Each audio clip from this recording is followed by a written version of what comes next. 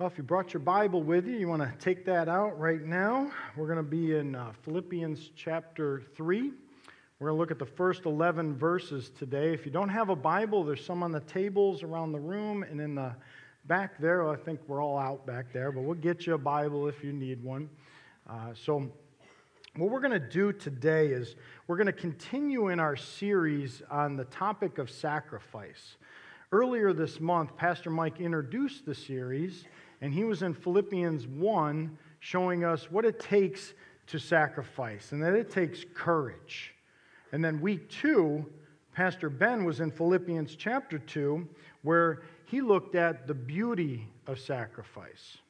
And of course, last weekend we didn't meet, so today, on the last weekend of the month, we're going to wrap up this very short series on sacrifice, and we're going to look at today the motivation for sacrifice. Before we get into the text proper, what I want to do is give us a good working definition of motivation. Just something from the dictionary. What does motivation mean? And it is the reason or reasons one has for behaving in a particular way. In other words, why we do what we do. That's your motivation. And while I'm defining terms, I thought, well, let's look at sacrifice. Again, just a general, broadly speaking definition of sacrifice is to suffer loss, give up, or surrender something for the sake of something else. So the question of the day, the question that we're looking at here today is us as Christians, why would we be willing to give up something for the sake of something else? And I think the answer is found in Philippians chapter 3.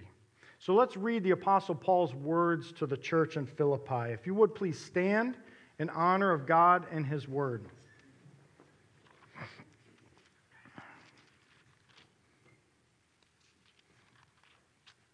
Again, Philippians chapter 3, we're going to read the first 11 verses. I'm reading from the English Standard Version. It says this, "Finally, my brothers, rejoice in the Lord. To write the same things to you is no trouble to me and is safe for you. Look out for the dogs. Look out for the evildoers. Look out for those who mutilate the flesh. For we are the circumcision who worship by the Spirit of God and glory in Christ Jesus and put no confidence in the flesh. Though I myself have reason for confidence in the flesh also. If anyone else thinks he has reason for confidence in the flesh, I have more.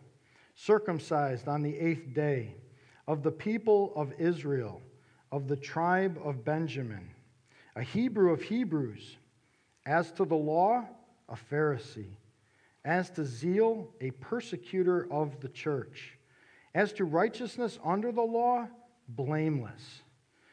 But whatever gain I had, I counted as loss for the sake of Christ. Indeed, I count everything as loss because of the surpassing worth of knowing Christ Jesus, my Lord.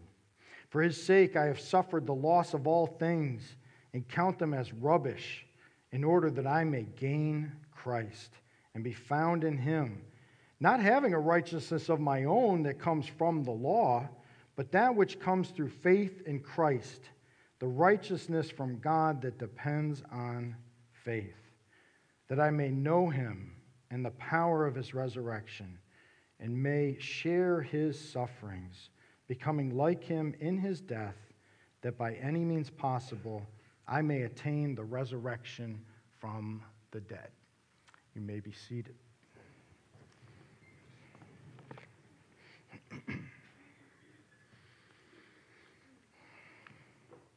So Paul begins here with the word finally. If you've ever heard a preacher say, now finally, or in conclusion, and then go on for like 20 more minutes, that seems like what Paul is doing here. Because he still has 2 chapters to go, and 44 more verses follow the word finally. So he's not really wrapping up the letter at this point. Really what he's doing is he's transitioning. This is more of a transition than a conclusion. He's saying, furthermore, or so then. Finally, my brothers, rejoice in the Lord. To write the same things to you is no trouble to me and is safe for you. What Paul's saying here is what I'm about to share, we've gone over this before. I've told you, this is coming to you by way of reminder because it's so important. And I think especially when it comes to things that are important, we need to hear them over and over and over again. So you don't tell your teenage driver to be careful on the road only once and never repeat yourself. No, every time they leave the house, hey, be careful, drive safely, take your time, watch out for those crazy drivers out there. Don't be one of those crazy drivers out there, right? And you say it every time they leave the house. Why? Because it's so important. And likewise, in verse 2, Paul tells the Philippians here that they need to watch out. He's given a warning. He says, look out 3 times. Look out, or as some translations say, beware of the dogs. Look out for the evildoers. Look out for those who mutilate the flesh. What in the world are you talking about, Paul? This is quite a transition from rejoice in the Lord. Watch out for them mutilators of the flesh. Like, what is he getting at? Well, he's not talking about 3 groups of people, but rather one group. And they have a name. They go by the Judaizers. Here's the scene. The situation is this, that Paul would come into a town and he would plant a church there, just like he did in Philippi. And as that church began to grow and flourish, these Judaizers would creep in with their false doctrine. They were Jews who would say, yes, you need to believe in Jesus, but you also must do some other things. You must follow the law of Moses and be circumcised, for example. And what they're in effect saying is Jesus isn't sufficient enough to deal with your sin problem. You must do something. You must add to his finished work. And this is heresy. Think of this as the Jesus plus heresy. We can read more about it in Acts chapter 15. It says there, but some men came down from Judea and were teaching the brothers, unless you are circumcised according to the custom of Moses, you cannot be saved. I mean, it doesn't get any clearer than that. And that, my friends, is false teaching. Now, I don't want to go into a long discussion here about circumcision and what that is. I think most of us here know what it is. I will tell you this, to be circumcised, the word means to cut around, and it pertains to the foreskin of the male genitalia. That's all you're getting from me, okay? You want to know more? You know where Google.com is at, okay? You're going to do your own research. But here's what's important. Here's what you need to know. Circumcision was a good thing. This was instituted by God. He's the one who came up with it. This was a sign of the covenant between God and his people, the Jews. It said, that group of people that are circumcised, that's my people, God says. They belong to God. But it was never meant to be a practice to be followed by all people at all times. No, it was a pointer. It was pointing to something greater. See, insisting on circumcision would be like taking your family into your car and heading down 322 East on your way into Hershey. And you see the sign that says, Hershey Park, 1 mile. And you pull off to the side of the road, say, come on, fam, get out of the car, we're here. And y'all stand there by the sign, taking photos and selfies and posting them to Facebook saying, our day at Hershey Park. No, that's a sign. It's a pointer to something greater, the actual park. That's the same reason you didn't bring an animal with you here today, to bring up front here and slaughter on the altar. Why? It's because we have Jesus, the perfect sacrifice. If you did that, that wouldn't be a good thing. That would be a bad thing. We would stop you from doing that.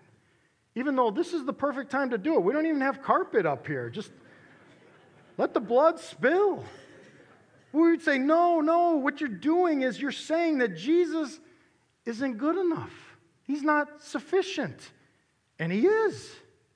See, all those things in the Old Testament, they're signposts pointing ahead, and they all point to Christ.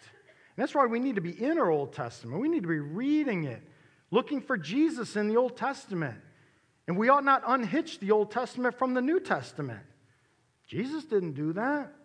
What did he say? I didn't come to abolish the law and the prophets. No, I came to what? Fulfill them. And he did. And so this is an important enough point for Paul here to use some very strong language. I mean, he comes out guns blazing. He's engaging here in actual name calling. Dogs, evildoers, mutilators of the flesh, them fighting words. I mean, this is very offensive language. This would have burned the ears of the Judaizers.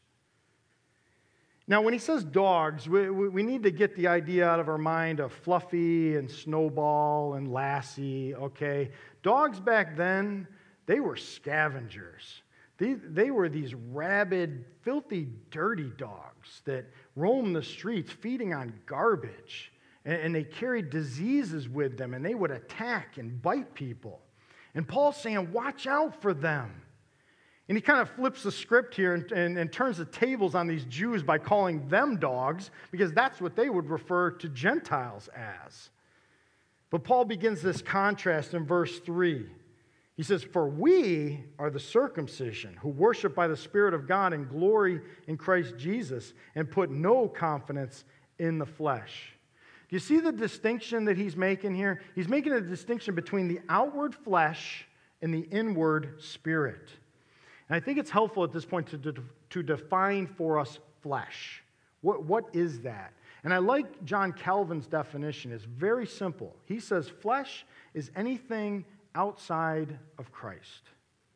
And Paul's saying these Judaizers, they represent the outward. This thing that you got to do, you got to get circumcised so that you can be saved. And Paul contrasts that with the inward circumcision of the heart for those who worship by the Spirit and put no confidence in the flesh. Do you see the contrast that he is establishing here? Romans 2 really illuminates this for us. Paul says there, for no one is a Jew who is merely one outwardly, nor is circumcision outward and physical. But a Jew is one inwardly, and circumcision, here it is a matter of the heart, by the Spirit, not by the letter. His praise is not from man, but from God. What we need to grasp is that God is not so much interested in the outward appearance. He's not. I mean, we all look good right now. I look really good. I do. I'm wearing a shirt with a collar on it. I'm standing up here. I got a Bible in my hand. You know, I look pretty good. And so do you. You're here. You got your Sunday best on, right? You're holding a Bible in your lap. You look really spiritual, you know? But God, He sees through all of that stuff. He knows me intimately. And He knows I'm not that pure. I don't always look this good. And because He's looking internally. He's looking at my heart. That is what God is after. He's after the heart. So it's not about our works or our quote-unquote good behavior. You know, moral behavior, religious activity. Those are all external things. And what Paul is saying is it is about knowing Jesus. And he gets to that in verse 8. But I don't want to get ahead of ourselves because he says in verse 4 something very important. He says, though I myself have reason for confidence in the flesh also. If anyone else thinks he has reason for confidence in the flesh, I have more. This is great. What is about to happen here? You are about to witness some religious trash talking. That's what Paul is going to do here. He steps out under the court of religion and says, yo, I got next, and starts running smack. He's like, you think, you got something to boast in? You want to play that game of putting confidence in the flesh? Don't come at me, because you're going to take the L on this one, buddy. Trust me. You don't know who you're talking to.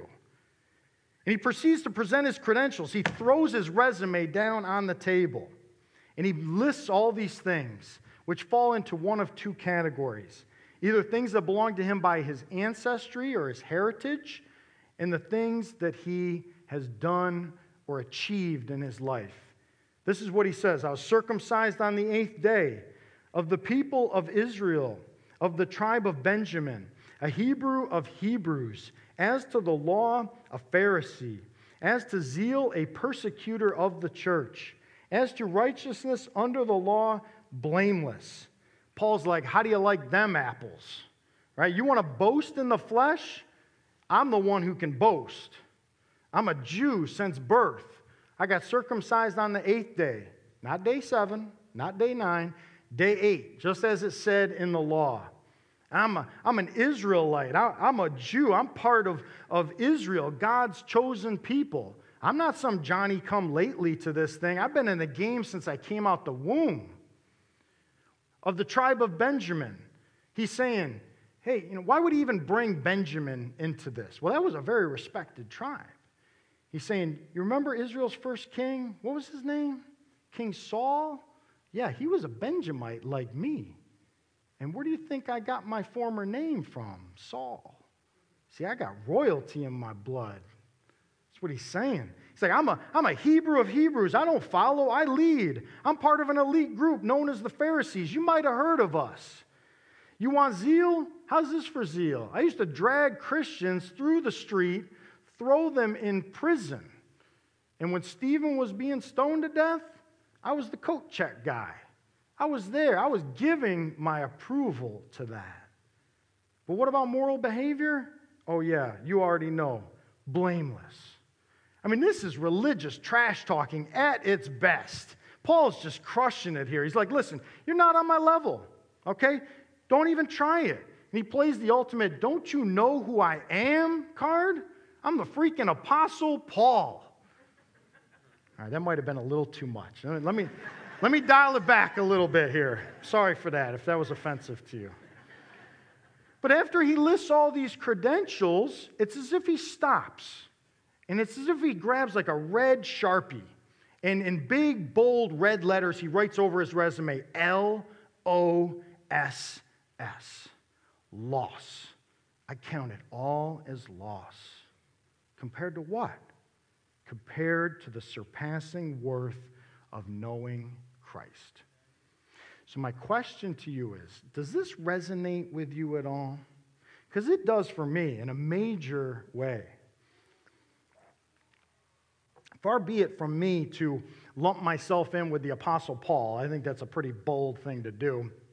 But I too used to put confidence in the flesh. I did.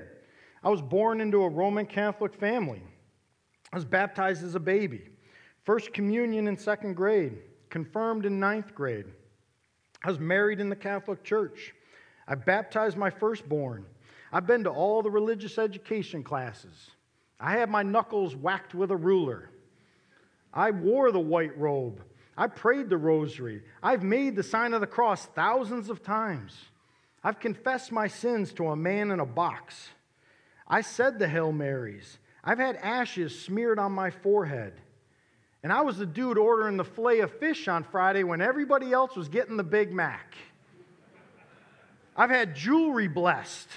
I've been splashed with holy water. And I've attended countless masses, so I am no stranger to stained glass windows. That is my resume. All of that is true. And if this is how you get right with God, oh, I was right with God. But I can tell you, as I stand here right now, I was not right with God because I had not met him yet. I count all of that as loss today. See, this whole passage can be summed up like this. Our righteousness, it comes not from us, exclusively from God, through Jesus, his life, death, and resurrection. And any attempt by us, no matter what that might look like, to add to that by our own works or achievement is an offense to God. It's not just extra, you're just putting in you're just adding some whipped cream on the side. No, it's actually taking away from the gospel. It's a denial of the gospel of grace alone, through faith alone, in Christ alone. The late D. James Kennedy, he was the leader of a ministry called Evangelism Explosion. And he would ask this question of people. He would say, suppose you were to die today, and you were to stand before God, and he was to ask you, why should I let you into my heaven? what would you say? I'd like to ask you that question. You stood before the Lord, and he says, why should I let you in? What would you say to him? I'll give you a second to ponder that. It's an important question. And the reason I think it's a brilliant question, it gets right down to the nitty-gritty of what people are trusting in. Where is their hope? It exposes exactly where their confidence is. Because if your answer appeals to any one of those things that I just listed, or some Protestant version of those, I'm afraid you have been influenced by the Judaizers of our day. And like Paul, I would solemnly warn you, do not put confidence in the flesh. So really, what is the answer to that question? Well, I'll tell you how I would answer it. Why, if God was asking me, Mike, why should I let you into my heaven? My answer would go something like this: because I know Jesus, and Jesus knows me. And even then, there's a little more there than I need, really. It really could be one name: Jesus Christ. That's my response. I'm not going to appeal to myself, anything that I've done or not done. It's all about him. And that's exactly where Paul's going here, beginning in verse 7. He says, but whatever gain I had, I counted as loss for the sake of Christ. Indeed, I count everything, don't miss that, everything as loss because, here it is. Why, Paul, do you count everything as loss? Because I know Christ Jesus, my Lord. There's a personal tone to this. He's my Lord. I know him. He's not some religious figure. He's my Lord. And for his sake, I've suffered the loss of all things and count them as rubbish or garbage. In the King James, it's dung. He says, that's what it is. In order that I may gain Christ, I give all that up. I count that as trash so that I may gain Christ. It is about knowing Jesus. What did Jesus pray to the Father? In John 17, he said, this is eternal life, that they know you, the only true God, and Jesus Christ, whom you have sent.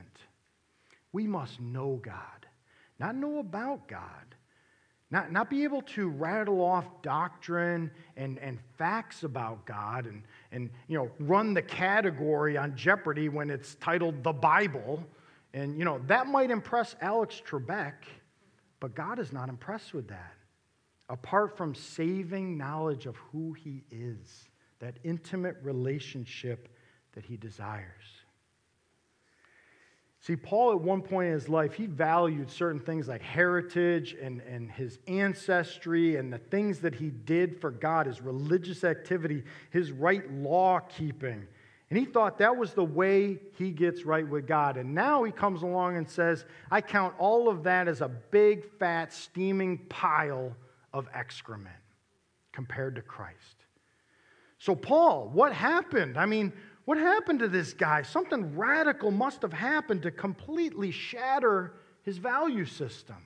Something did. He met Jesus. On the road to Damascus, you know the story.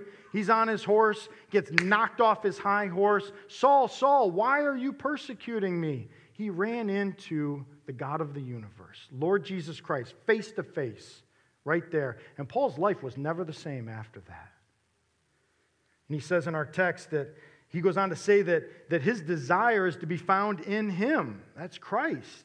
Not having a righteousness of my own that comes from the law, but that which comes through faith in Christ. The righteousness from God that depends on faith, that I may know him and the power of his resurrection and may share his sufferings, becoming like him in his death, that by any means possible I may attain the resurrection from the dead. There is so much in there. This text is so rich. There is no way that I can do it justice in the remaining time that we have here.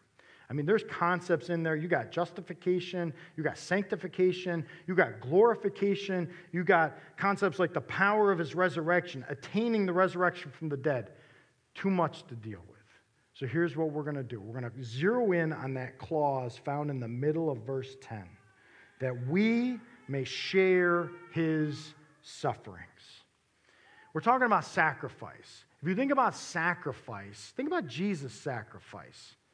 Well, there was a lot of suffering that was part of his sacrifice, a huge part of it. And I don't know that you can really have a conversation about sacrifice without bringing in suffering. The two are just right there, linked together. And I don't think we do well with suffering. I know I don't. I'm more of a comfort and pleasure kind of guy. I mean, you give me a choice, I don't know, what do I want? No, I want the comfort and pleasure over the sacrifice and suffering. And I don't think I'm alone. Let me take you back to last weekend here. We got that snow, if you remember, on Saturday, and it came down in the afternoon. And and the joke goes like this: like before that first snowflake hits the ground, people run out to the grocery store and buy out all the milk and bread. Right? Have you heard this? Right? I'm from upstate New York. I've made this joke. I'm kind of a weather snob. Like, what we had last weekend doesn't even appear on the radar in Syracuse, okay?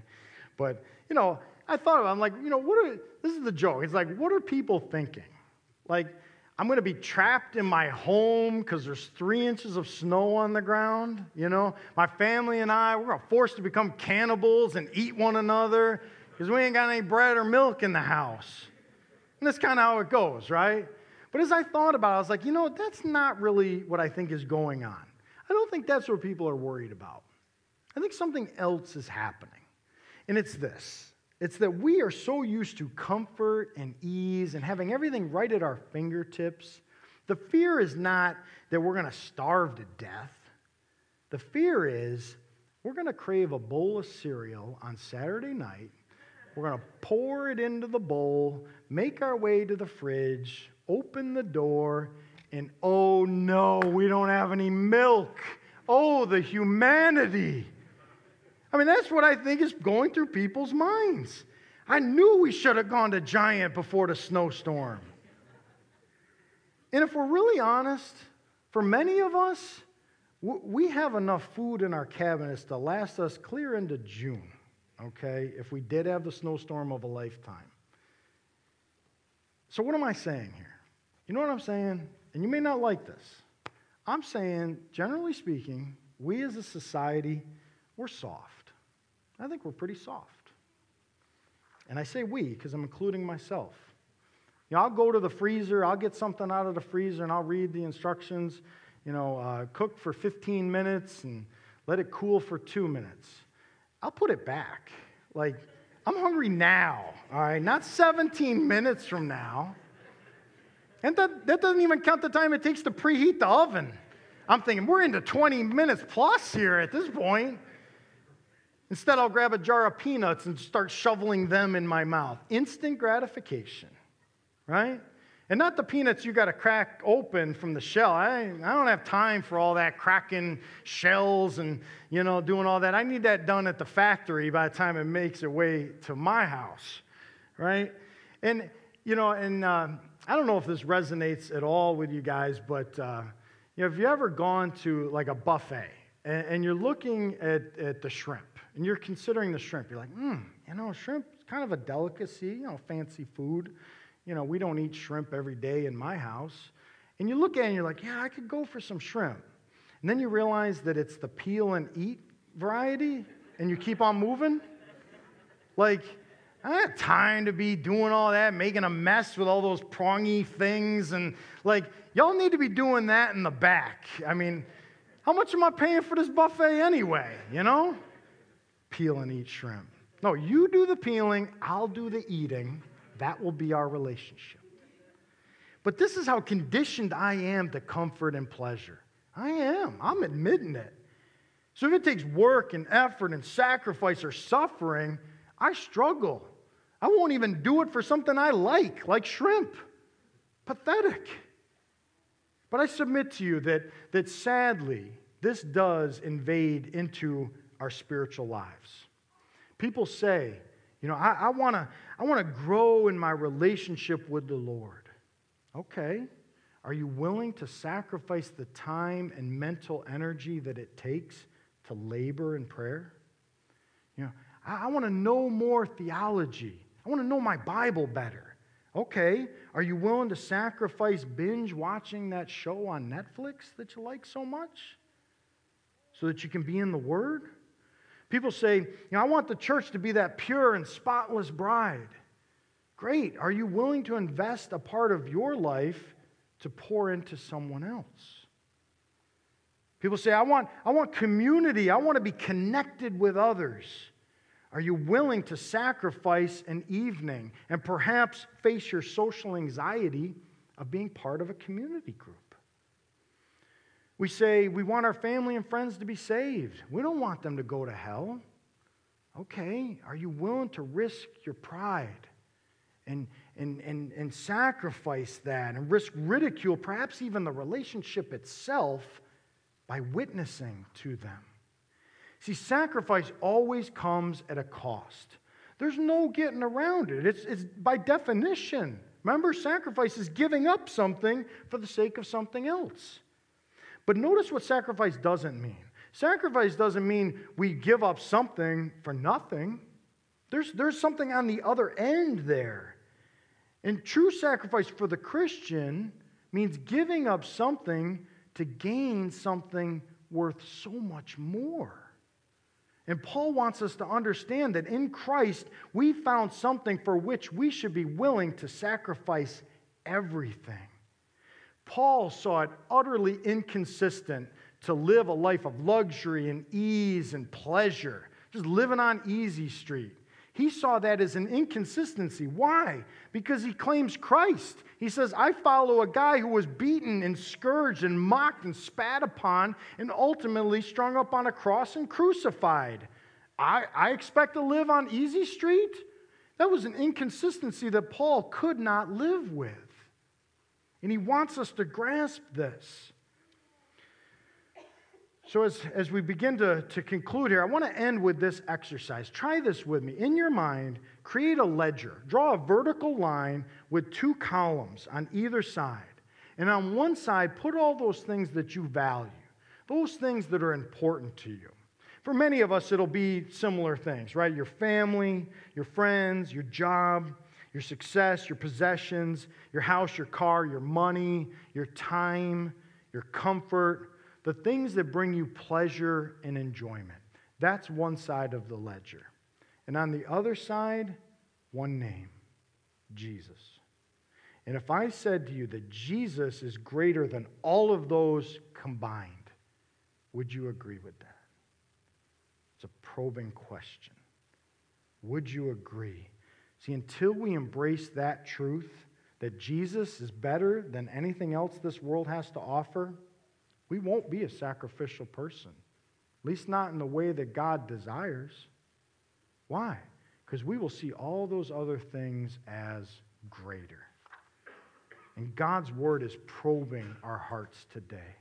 What do you value? What's most important to you? Because I would submit to you, the thing that you value the most, that is your God. This is a worship issue. We sacrifice to our God. I'm asking you today, who or what is your God? Because whoever that is or whatever that is, we give our worship to it. We sacrifice for it. If your God is money, you'll hold on to it at all costs. You'll be thinking about it, talking about it, pursuing it, scheming to get it, and you won't be a generous person. Instead, you'll be stingy. If your God is sports, you'll arrange your life around kickoffs and tip-offs and tea times. And you'll gather with other believers in big arenas and stadiums for worship services. If your God is sex, you'll give yourself to it at all costs. If your God is your time, you'll make decisions accordingly. If your God is self, you won't serve others. See, this is a worship issue. Who or what is your God? Because you will sacrifice to it. And the true God says, you can't serve me and another. He says, I won't allow it. Jesus is not going to share occupancy in your heart. It's Jesus alone on the throne. He won't compete with those other things. You know why? Because he does not compare to those other things. And Paul wants us to see Jesus as gain, everything else as loss.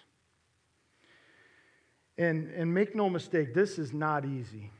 It's not. I've confessed how hard it is for me. This text and some of the supporting texts that I was reading this past week just wrecked me. Some days I just was like, wow, I fall so short. I do.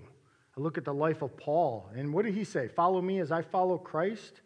Like, Paul didn't measure up to Christ. I'm not measuring up to Paul, not even by a long shot, you know? And yes, we've already covered, I know my right standing before God is not dependent upon my ability to sacrifice. It's not. It's not as though I have a bad day where I'm really, really selfish and I think I'm going to go to hell if I was to die that day. That's not my concern. My concern is to live a life of sacrifice because that's what God has done for me. He sacrificed for me. Why do I think I get to receive all the benefits of this life and just serve self day after day? What gives me the right? I'm telling you, it's challenging. It's not easy. It wasn't easy for Jesus in the garden at Gethsemane. It's not easy for Paul as he writes this from a prison cell. But I think I would be remiss if I did not temper everything that I'm saying here with the fact, and I do think it's a fact, that there is joy in suffering. You don't believe me? Read Acts chapter 16. The same Apostle Paul and his buddy Silas, they're beaten, flogged, they're thrown in prison, shackled, hands and feet. And right around midnight, you know what you can find them doing? Singing hymns to God. Joyfully, I might add. See, this can be done. It can. But it starts with seeing Jesus as preeminent. Him as the all in all. Him as our treasure. And we need God's help. We can't do it on our own. We shouldn't try to do it on our own. Because then what? We have something to boast in. God, help me. Help me. You've given me a new heart. Let me operate out of that new heart that lives a life of sacrifice to you and to others. That needs to be our prayer. Say, God, please help me release my grip on those things that I deem so important, that are hugely valuable to me in my life. Help me to release my grip on them because they aren't my God. You are. That should be our prayer. And I think that's a good segue to get us to the Lord's Supper. We're going to celebrate the Lord's Supper here this morning. And what I want to say in preparation for that is that Jesus Christ, the God-man, at one point in heaven got up from his throne where he is worshiped as God, angels singing his praises day and night. Holy, holy, holy is the Lord God Almighty. He gets up from his throne where he has all that heaven has to offer, and he comes to this place. And you might think, well, this is the Lord of Lords, right? This is the King of Kings. He's going to come. He's going to be born in a palace with maids and butlers and servants. He's God. That's not how he did it. He came to be born in this dirty old manger and lived a life of sacrifice. And I'm sure he was tempted to live on Easy Street with comfort and ease. But the Bible tells us for the joy set before him, he endured the cross, despising its shame. And he surrendered his life so that we could live. So if you're here today and you have repented of your sins and you're looking to Christ, not your own goodness, you're looking to him for your salvation. That's where your hope is found. That's where your confidence is. Then this is a meal for you. If you're here today, you just kind of stumbled into this place, you decided, hey, let's go to church on Sunday morning. I want to kind of investigate, see who this Jesus is. I don't know much. I'm not a Christian. And if you're here today, we will serve you in your seats. Just let those elements pass on by. Instead, what I would encourage you to do is to think about your sin. Think about those things that you've done that you know are wrong. God's given you a conscience so that you would know the things that you've done that are wrong and all the things that you should have done that you failed to do. And see that as an offense to a holy God who gave you physical life. And ask him to give you spiritual life. And see him dying for those things, bloody and beaten on a cross, sacrificially as the perfect sacrifice. And let that break your heart, really. Use this time for that. And see how we love Jesus here. We do. It's all about Jesus. It is. We're not perfect, We're not. We're far from it. That's why we love Jesus so much, because he's the perfect one. And I pray that you would know him and see him for all he's worth. We're talking about the value of Christ, his excellency, his sufficiency.